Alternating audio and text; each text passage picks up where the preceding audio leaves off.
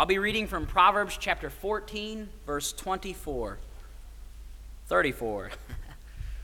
Proverbs 14:34. Righteousness exalteth a nation, but sin is a reproach to any people. It's good to see each of you here this evening. We're grateful for your presence. We do have a small number tonight. I know it's a holiday, but I didn't know it was a holiday for worship. But apparently maybe some think that it is. But I suspect that there are some people that are traveling and some are with friends and family members on the road, and so we want to pray for them that they will have a safe return. We're going to be looking tonight at Proverbs chapter 14, verse 34. And we're going to be talking about the state of our nation.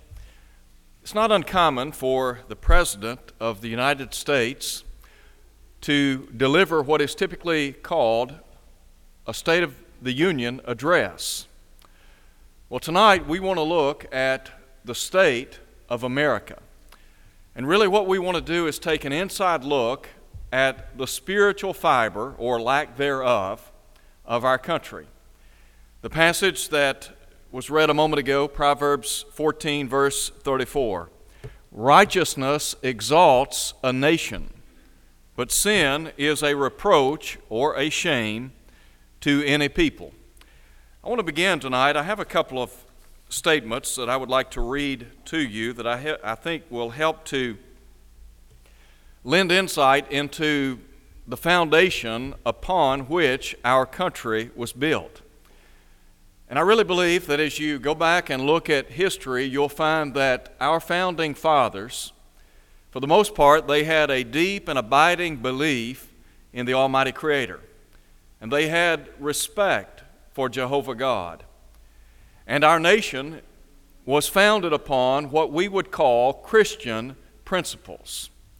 And so with that in mind, let me just begin by reading for you a statement made by George Washington on October the 3rd, 1789, proclaiming a national day of prayer and thanksgiving. Here's what he said. It is the duty of all nations to acknowledge the providence of Almighty God, to obey His will, to be grateful for His benefits, and to humbly implore His protection and favor. A second statement that I would like to read tonight is taken from the second President of the United States of America. His name, John Adams. And this was recorded in 1756. Here's what he said. Suppose a nation in some distant region should take the Bible for their only law book, and every member should regulate his conduct by the precepts there exhibited. What a paradise would this region be? Now, you know, that really says a lot. When you begin to put into perspective, from a historical standpoint, what our founding fathers, what our presidents of days gone by believed. These two men believed in God and in His holy word. And I like what President Adams said regarding the influence of God's word. All of us believe that the Word of God will lift mankind to a higher plane if we will only take the Word of God and internalize it in our own lives and then live it out on a daily basis. I've got some other quotations that I'll read for you in just a moment, but let me just begin by talking to you for a moment or two about the condition of America. And what we're going to do is profile our nation.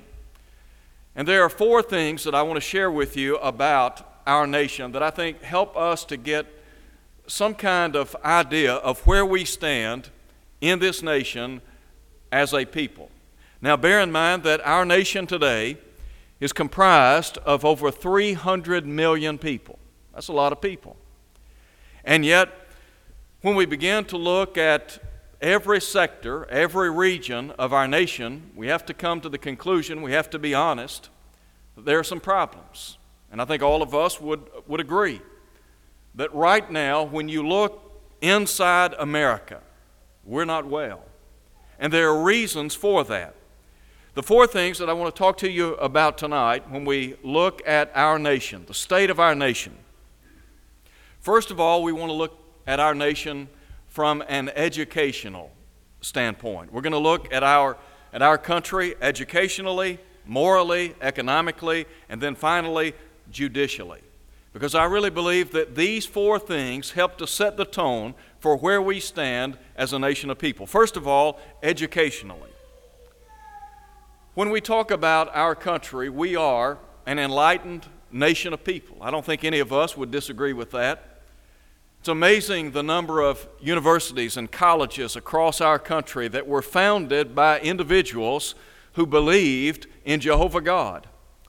Many of those same institutions that were founded by people that believed in God are what we would call very liberal in their thinking today. If not atheistic, they are not far behind. Many are agnostic. But nonetheless, when we look at our educational systems, and when we talk about education, we begin with our young people and we move forward into college and then on into graduate school. And we understand that one of the battles that we're fighting in our nation is evolution. The idea that mankind, that this universe evolved into being. Now there are some that would say that our universe is the product of chance. Others would espouse the idea that we have come into being because of some cataclysmic explosion. And yet Genesis, the book of origins, really begins by explaining to us how we came into being. There was a first cause. That first cause was God. Here's what Genesis 1 verse 1 says, "In the beginning, God." God is the one who created the heavens and the earth. In verses 26 and 27, God, the Godhead, said, "Let us make man in our image and in our likeness." The Bible tells us that God formed man from the dust of the earth and breathed into his nostrils the breath of life, and he became a living soul. In Genesis 2 at verse 7. The psalmist said, "By the word of the Lord were the heavens made, and all the host of them by the breath of his mouth. For he spoke, and it was done. He commanded, and it stood fast." Over and over again, the Scriptures point us to God as the reason why we exist today, why our universe exists today. Granted, Christ was the agent by which the world was made. You can read John 1, verses 1 through 3, Colossians 1, other passages that support the idea that Christ, as the second member of the Godhead, is the one who brought this world into being. And yet, despite all of that, as we think about our academic institutions across this good land, here's what stands out to me. For people who are so literate, in the most important realm, we are a nation of people, by and large, who are biblically inept or illiterate. Now, I understand that we as a nation of people are not God's chosen people. The church is God's chosen people. The church is the Israel of God, Galatians 6. The church is that body of believers that have obeyed the gospel, that belong to the Lord. They are His possession. But this country has been richly blessed. And our country was founded by individuals who believed in God, in the providence of God, and in the Word of God. I've said this before, and I'll say it again because I think it helps to underscore where we are from an educational standpoint. When I was in elementary school, and I went to a public elementary school, we had weekly Bible classes. It's hard to believe, but we did. I remember being instructed by my first grade teacher to memorize the 100th Psalm. I recited that psalm before the entire student body. I remember in the 5th or 6th grade receiving a copy of the New Testament along with Psalms and Proverbs. I still have that Bible in my possession today. I say all of that to simply point out that things have changed. And one of the real problems in our country today is we have moved God out of the schoolhouse. We have moved God out of secular society, out of government, and we are paying a heavy price. Now you just think about the importance of God's Word. A moment ago I read for you a statement made by John Adams. Suppose a nation in some distant region should take the Bible for their only law book, and every member should regulate his conduct by the precepts there exhibited. What a paradise would this region be? Now you could turn that and look at it from a negative standpoint. When the Bible is removed from a nation, when God's Word is removed from the hearts and lives of people, what do you have? You have hell on earth. And really that's what we have in America. We have men and women, young people, living like the devil. Now the Apostle Paul said, all Scripture is inspired of God and is profitable for doctrine, reproof, correction, instruction in righteousness, that the man of God might be complete, thoroughly furnished unto every good work. We believe that the Bible is God's inspired Word. When you take this book and live by its contents, what's it going to do? It's going to make you a better person. It's going to make better husbands, better wives, better children, better students, better lawmakers, better business people. It's going to change society as we know it. Now, on the other hand, if you close this book and remove it from our society, from public life, let me tell you what, you'll pay a heavy price. You see, one of the things that Paul said in 2 Timothy chapter 3 is God's Word is profitable for correction. There are a lot of people in our world today, they are moving down what we might call a dead-end street. Their lives are filled with chaos. They are unhappy. Their lives are in turmoil. And one of the reasons is because they have removed themselves from the Word of God. Listen, if you would, here's what the Lord said in the long ago. A house divided against itself cannot stand. A kingdom divided against itself cannot stand. Are we on the same plane in our country, educationally speaking? Absolutely not. There are those of us on the one hand who believe in the Word of God, who want God's Word to be promulgated throughout this country, and there are others that are doing everything within their power, and that would start in Washington all the way down. They're doing everything they can to remove this book from society, and we're going to pay a heavy price for that. I can promise you that. I don't say that arrogantly or caustically. It's just a fact. Now, linked to this, the idea of where we stand morally. And what I would do is suggest that there is a correlation between where we are educationally and morally. How do I know that? Well, let me just cite for you a passage of Scripture. Turn, if you would, in your Bible to the book of Hosea, chapter 4. In Hosea chapter 4, the prophet addressed God's people.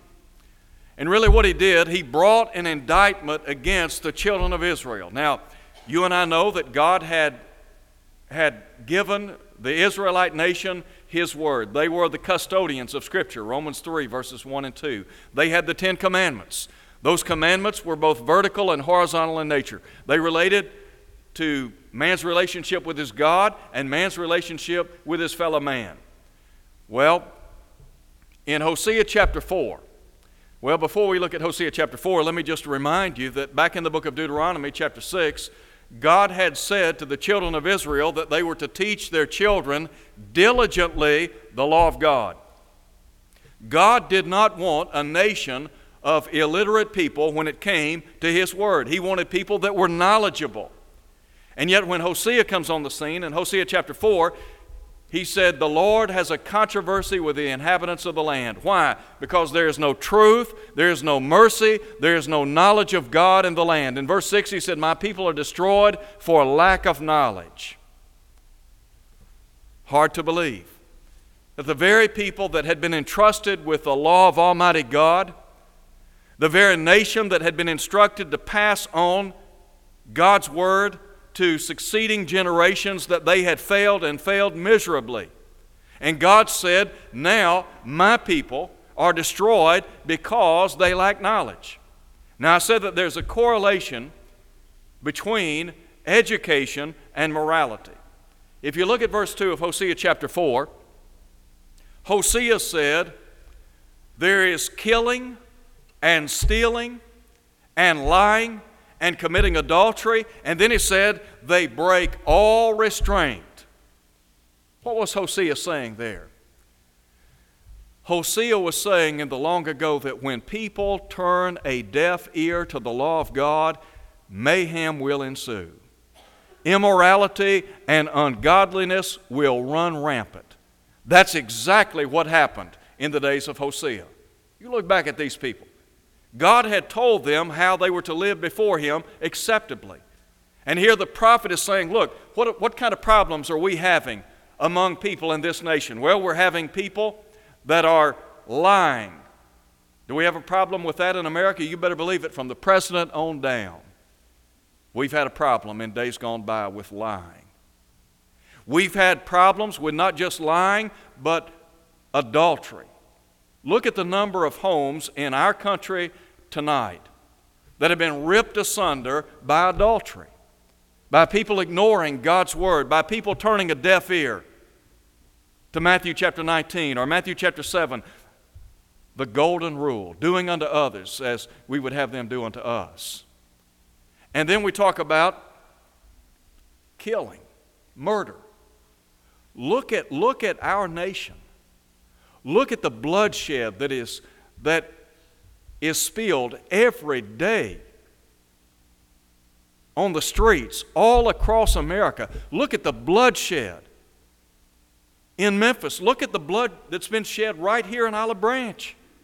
Why is that? Because people have no regard for the law of God. You see, if people respected the Word of God, if they respected Jehovah God, they would say, you know what? God has said in the long ago, we're not to kill, we're not to take human life, we're not to lie, we're not to commit adultery. And then Hosea said, they break all restraint. Somewhat reminiscent of the days of the judges, when it was said, in those days there was no king in Israel, and every man did what was right in his own eyes. Is it not the case today that we are living among people that when it comes to a moral standpoint, they'll say, that may be your moral code, that may be how you live, but I don't live like that. If you want to live that way, that's fine, but I'm going to choose to live differently. Now, I understand that all of us have rights in this country. We can make decisions. God made us free moral agents. We have the ability to make choices in life. Sometimes we make good choices, sometimes we make bad choices. But nonetheless, we have the ability to make choices in this life. Well, there are a lot of people that have made some poor decisions, morally speaking. And one of the reasons is because their thought process has not been anchored in Scripture. They haven't asked themselves, what does God say? Now we talk about this divine standard. There are a lot of people, I said just a moment ago, in our world today, they don't believe in absolute truth. They'll tell you if you want to believe that, that's fine and good, but they're going to believe something else. They'll tell you if you want to follow the Bible, that's okay, but they're going to live by something else. Let me tell you what our country needs to understand, and I really believe that there are people all across this country that need to hear this. The only thing that we need to use as a standard for right and wrong, good and evil, truth and error is God's Word. That's the only standard. There is no other standard. Now, people may want to just wave it off and act as if God's Word doesn't exist. They may want to look at this book and say it's just a book of fiction. Let me tell you what, this book's going to be opened one day, and everybody on planet Earth, from Adam forward, is going to be judged by the words out of this book. Every person that lives in this nation is going to be judged on the basis of what this book says. And we talk about our nation and the moral problems that we're having. We shouldn't be having a problem with abortion. Why? Because God said He hates the hands of those who shed innocent blood. God's Word says that that baby in the womb is of great value. It is a human being. It has been made in the image and the likeness of God. We have been fearfully and wonderfully made, as the psalmist said in Psalm 139. We shouldn't be having a problem with that. Now, I would say this. One of the real problems with abortion is because we've got people out here engaging in fornication, unlawful sexual relationships. And they are bearing children outside the marital relationship. Here's what Paul said. Paul said in 1 Timothy chapter 5 that the woman is to marry and then bear children. It's not the other way around. There are a lot of people in our country today, they're shacking up. Let me tell you what, you can shack up till Jesus comes. And He'll burn your soul one day. That's what people need to understand. You can live that way. You can do that kind of stuff. But let me tell you what, God's going to burn you up in hell if that's the way you choose to live. That's what people need to hear in our country. They need to understand you can't go out here and live like the devil and expect to go to heaven. You can't go out here and live like the devil and just escape any kind of consequence. It does not work that way. What about homosexuality? It's hard for me to imagine living in a country where people at one time lived in the closet. They wouldn't dare come out and identify themselves as a homosexual. And now you've got two big, burly men walking around holding hands. What in the world is that all about? You've got to be kidding me.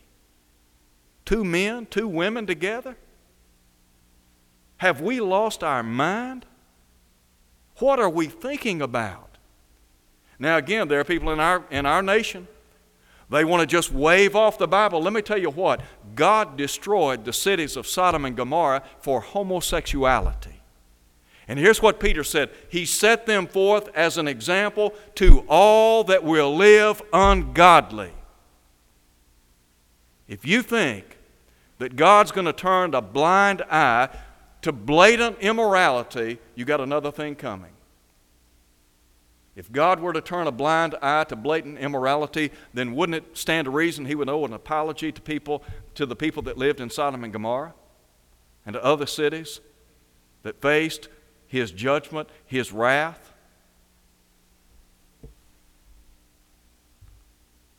Look at our nation.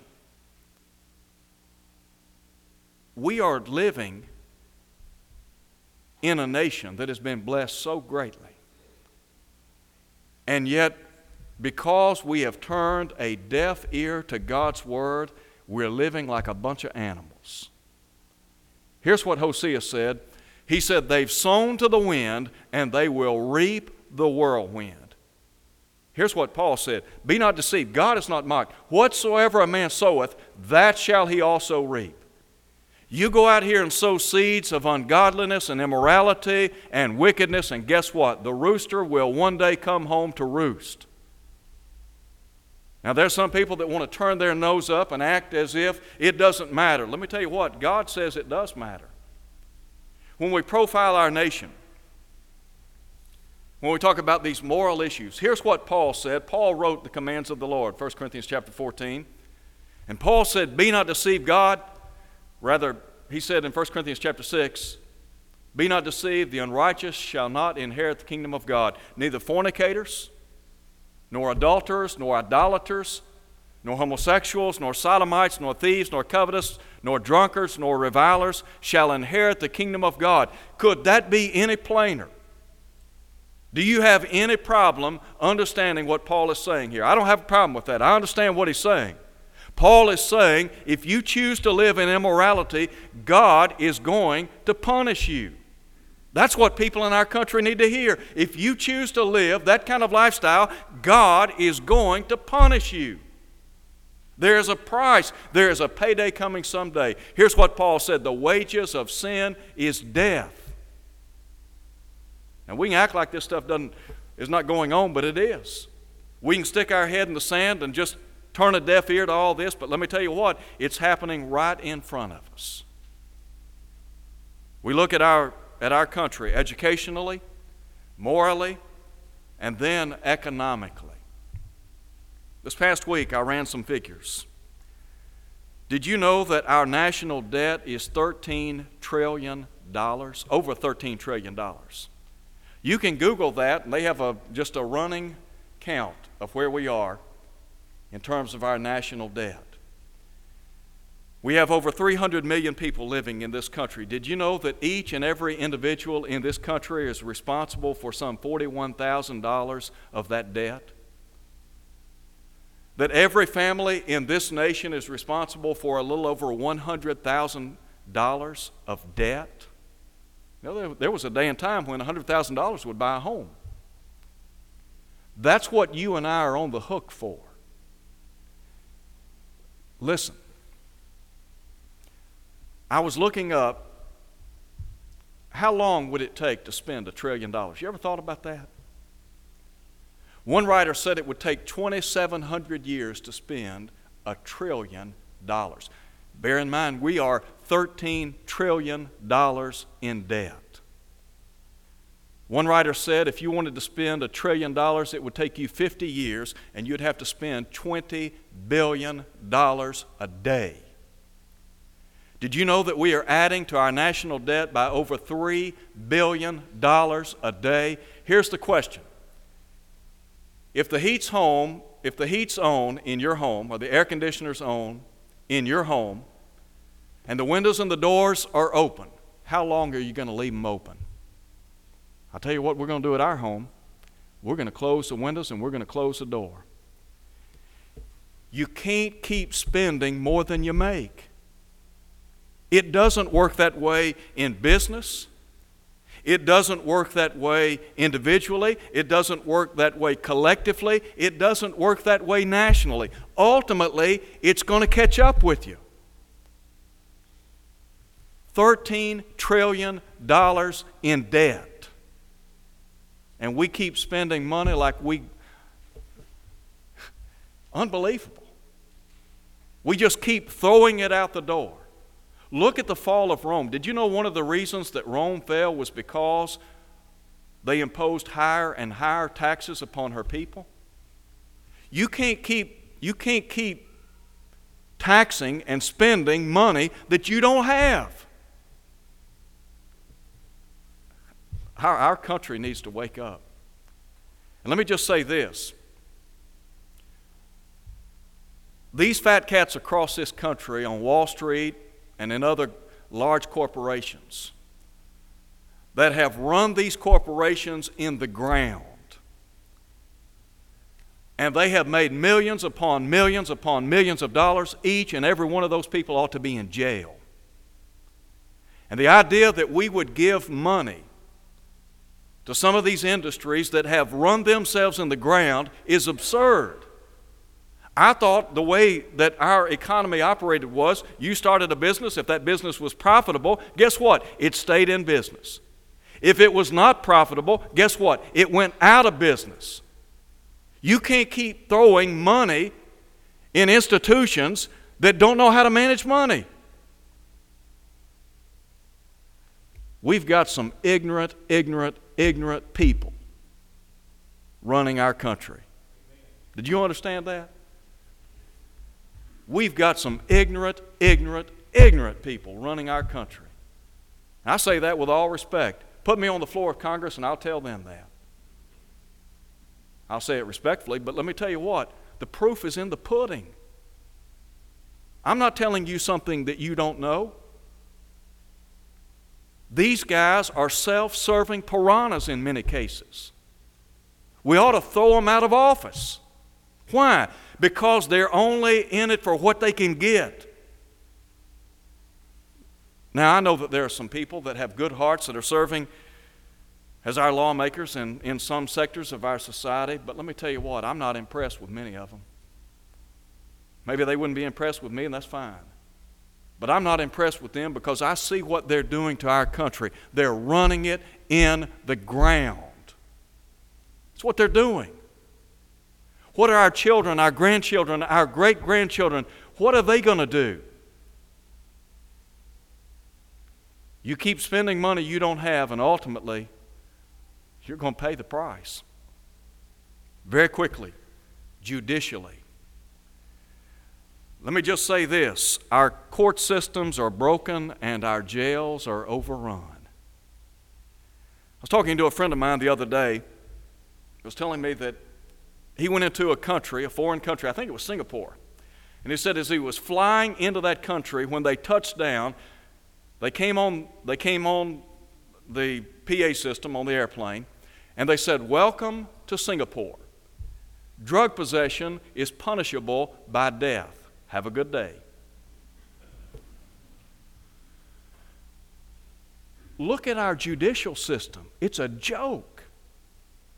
We've got people out here killing, stealing, raping, acting like a bunch of monkeys. And what do? We turn them right back out on the streets. We've got we've got jail houses filled with people on death row. Now, don't misunderstand me. The best thing we could do in this country to those who have committed heinous crimes, put them to death. Put them to death. Why? Because Romans chapter 13, verse 7 tells us that we are not to bear the sword in vain. You talk about flying into Singapore. Drug possession, punishable by death. Let me tell you what. If we started strictly upholding the laws of our land and punishing people in accordance with the crimes that they have committed, what would happen? It would be a deterrent to evil doing. Read Romans 13. The problem in our society, and the reason people are acting like they are today, the reason people, they don't worry about killing and stealing and raping and all this other stuff, the reason is because they know when they stand in front of a judge and when they are in the court of law that ultimately nothing's going to be done. Well, maybe every now and then something will be done. But by and large, our judicial system is a joke. It's a mockery. I read about a man out in Texas that had what he called a chain gang. That's what we need in our country. Work them from sun up to sundown. Make it miserable for them. They don't need cable TV. This man even cut out coffee. He said, "They don't need coffee. You don't like it? Get out of jail. Live a productive life." That's what we need to tell these guys.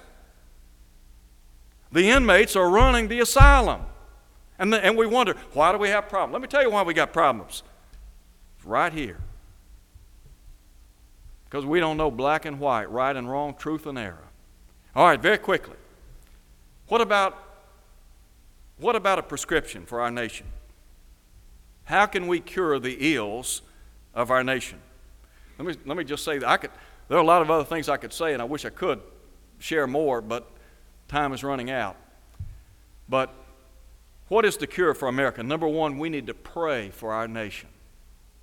We ought to be on our hands and knees praying for our nation. Paul said in 1 Timothy chapter 2, "I will therefore that prayers, intercessions, and the giving of thanks be made for all men, for kings and all that are in authority, that we may lead a quiet and peaceable life in all godliness and honesty."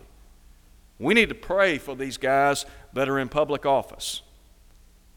Pray that they will open their eyes to God's Word, that they will become attentive to what God in His Word has recorded. And if they will not, vote them out of office. That's what we need to do. Pray for our nation. Let me just read for you a statement made by Abraham Lincoln. Here's what he said when he declared a national day of prayer and fasting following the Battle of Bull Run. "It is fit and becoming in all people at all times to acknowledge and revere the supreme government of God, to bow in humble submission to his chastisement, to confess and deplore their sins and transgressions, in the full conviction that the fear of the Lord is the beginning of wisdom, and to pray with all fervency and contrition for the pardon of their past offenses, and for a blessing upon their present and prospective action. That was Abraham Lincoln. Abraham Lincoln believed in the supreme God of heaven and earth. John Adams believed in the supreme God of heaven and earth. George Washington believed in the one true living God. What about our lawmakers today? We need to pray for our nation. Secondly, we need to preach to our nation. And there are two things I think we need to do. Number one, we need to reach out to our nation. Our nation is lost and dying in sin. The world is lost and dying in sin. The devil has done, give the devil his due. He's done a good job in America. He's done everything humanly possible to derail this country from the railroad tracks. The only thing that's going to save this country is the gospel. Paul said, I'm not ashamed of the gospel of Christ, for it is the power of God to salvation to everyone that believes, to the Jew first and also to the Greek.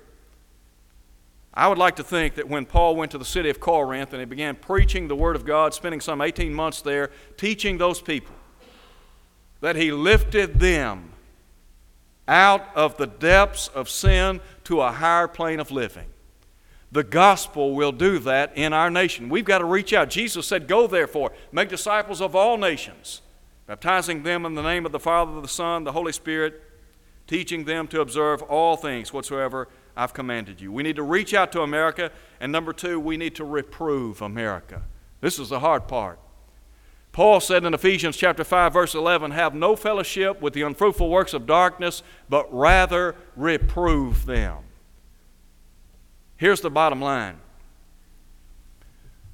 There are people in our country that need to know what they're doing is wrong. That it's not just wrong, but that it is sinful. And because it is sinful, God will not bless them. We need to tell people, look, the way you're living is wrong. The way you're living is a lifestyle contrary to God's will. I would inject that even though America is not God's chosen nation, we are a nation that has been richly blessed. And for the most part, we are a nation of people that have in days gone by believed in the one true God of heaven and earth. These guys in our country that are coming in that want to be followers of Islam or Buddha or some other Eastern religion, we need to tell them, listen, you are following a dead-end religion. The teaching of Islam is not going to save anybody. It's certainly not going to save our country. It might lead to the destruction of our country, but it's not going to save our country. God's Word will save our country, but it will not destroy our country. Therein lies the difference. We must pray for our nation. We must preach to our nation. We need gospel preachers today that are willing to preach the Word instantly, in season, out of season, to reprove, rebuke, and exhort with all long-suffering and teaching. And then finally, we need to plead with the nation. We need to reason with America. In the long ago, Isaiah said, come, let us reason together. There's nothing wrong with sitting down with people and reasoning with them. Showing people, look, what you're trying to do, what you're espousing, what you're following, what you're teaching is wrong. This is what we need to do. This is where we need to go. This is how we need to live. Here's what Jeremiah said in the long ago. Stand ye in the way and see and ask for the old paths wherein is the good way, and walk therein. The children of Israel said, but we will not walk therein. And you know what happened to them? They went into Babylonian captivity. I am firmly convinced that what we need to do is plead with people in this nation to turn to God. Let me close by reading for you a statement by Daniel Webster. He said, "If we abide by the principles taught in the Bible, our country will go on prospering and to prosper. But if we and our posterity neglect its instructions and authority, no man can tell how sudden a catastrophe may overwhelm us and bury our glory in profound obscurity." You see, there are catastrophic consequences attached to not honoring the law of God. In our study earlier today, I cited Daniel chapter 4. Because in Daniel chapter 4, Daniel said, "The Most High rules in the kingdoms of men." And he said, "And he gives it to whomsoever he will." God gave us this country. We are stewards of this nation. And Paul said that what is required in a steward is that a man be found faithful. God gave birth to this nation. And just as surely as God gave birth to this nation, God can kill it. He can destroy it. He can give it to somebody else. Where will America be 100 years from now? I don't know. I don't know where it'll be 50 years from now. I hope God will continue to bless this nation. And I hope that we will wake up. We are on a collision course with disaster. I'm not a prophet. As Amos said, I'm not a son of a prophet. But I can look back and learn from history, and I know that if God destroyed other nations, brought them down, brought them to their knees because of their evil ways, He can do the same to us. You see, it's His nation, and He can give it to whomever He wants to give it to. America needs to straighten up and fly right, or we're going to reap some terrible consequences. Would you pray with me? Our Father, we're grateful to live in such a beautiful nation. We're thankful for all the many blessings and provisions that you have so richly bestowed on us. Help us as your people to get this nation back on course. Help us, Holy Father, to be the salt of the earth, the light of the world, to be what you would have us to be, to live as you would have us to live, to lead others to you. And Father, we pray that you would continue to bless this nation. Bless our leaders, bless our lawmakers. May they see the wisdom of following you and following your word. In Jesus' name, amen. If you're here tonight and you're not a Christian, we want to encourage you to come to Christ, to believe that Jesus is the Son of God, John 8:24, to repent and be baptized in the name of Jesus Christ for the remission of your sins, Acts 2:38. In so doing, God will add you to the church, Acts 2:47. If you'll live faithfully, the Lord will bestow on you the crown of life, Revelation 2:10. If you're here tonight, you're unfaithful to His cause, why not come home? God will abundantly pardon as we stand and sing.